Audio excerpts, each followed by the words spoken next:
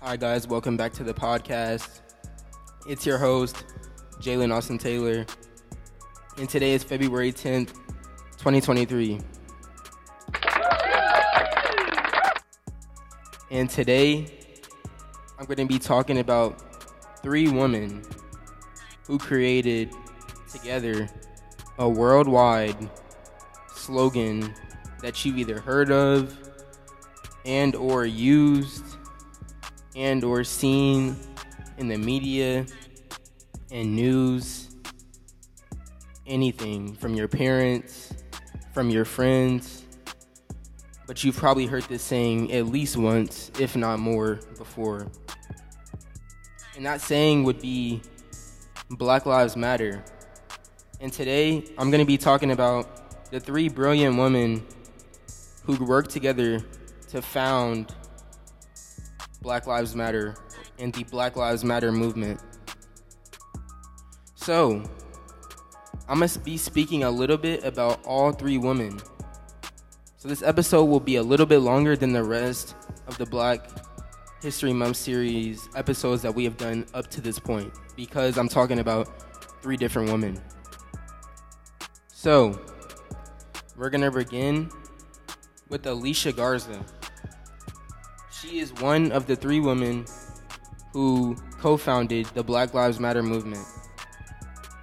And all three of these women, ever since they created this movement, they have won and received plenty and abundant number of awards, recognizing not only what they did with the Black Lives Matter movement, but the other activism that they have took part in. So, without further ado, let's go ahead and start with Mrs. Garza. So, one of the many, honestly, activism roles that Mrs. Garza has took place in. One of them, for example, in 2018, she launched the Black Futures Lab, whose goal is to engage in, encourage organizations to advance policies to strengthen Black communities. And the first project for the Black Futures Lab was the Black Census Project. And this project was the largest survey on African Americans or Blacks since the Reconstruction era in the United States. It included questions on subjects like political attitudes, perceptions of social movements, access to healthcare, economic well-being, and etc. And that's one of the, like I said, many things that Mrs. Garza has done in terms of activism for the Black community. Another thing she's done, Mrs. Garza participated in an attempt to stop a Bay Area rapid transit train for 4.5 hours in a time chosen to reflect the time Michael Brown's body was left in the street after he was murdered. And so that's what we're going to be talking about in terms of Miss Alicia Garza. She has done so much more to help the Black community, but that's all I'm going to be talking about in terms of her impact. And obviously, like I already said, she is one of the three women responsible for creating a worldwide slogan, Black Lives Matter. But it's more than just a worldwide slogan. It's a lifestyle. It's a, everyday life. It's an everyday thing that you have to live by, truly, to say Black Lives Matter, because it's more than one or two situations. It's more than just somebody getting killed. It's more than just people saying, or raising their fists in the air, walking in the street. So the next woman that we will be talking about is Patrisse Cullors. She is the second out of the three that co-founded the Black Lives Matter movement. And Miss Patrisse Cullors, she wrote a book. She has starred in TV shows. She has starred in movies. And she is also, like I said, an activist, an artist, and she's a writer because she, like I said, she wrote a book. Now she also advocates prison abolition in Los Angeles, and she also fights for LGBTQ rights. And she integrates my fault, ideas from critical theory, or critical race theory, as some people have called it, as well as other social movements around the world. She has written 2 books, so actually she is a multi book author. She's written multiple books. So that's very impressive. Me as an author, I know how hard it is to stay committed to writing one book. So writing multiple is definitely huge in itself. But one of the books that Miss Colors wrote was called When They Call You a Racist. And it's a Black Lives Matter memoir. And she wrote that book, I believe in January of 2018. She wrote that book, and that was one of the 2 books that she has published and written so far. And who knows, she may have a 3rd book on the way. And it wasn't When They Call You a Racist. I actually mispronounced that. It was When They Call You a Terrorist, a Black Lives Matter memoir. And yes, it was published in January of 2018. It was co-written with the journalist, hopefully I say this right, Asha Bandel, and it featured a foreword from Angela Davis. The book has 2 parts: All the Bones We Could Find and Black Lives Matter, which explains how those experiences led up to her co-establishing the social justice group.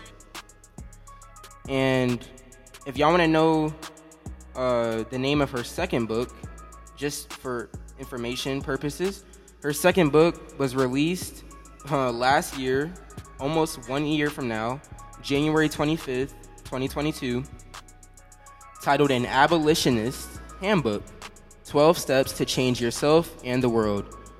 And she describes it as a guide for other activists on how to take care of each other and resolve internal conflicts while campaigning.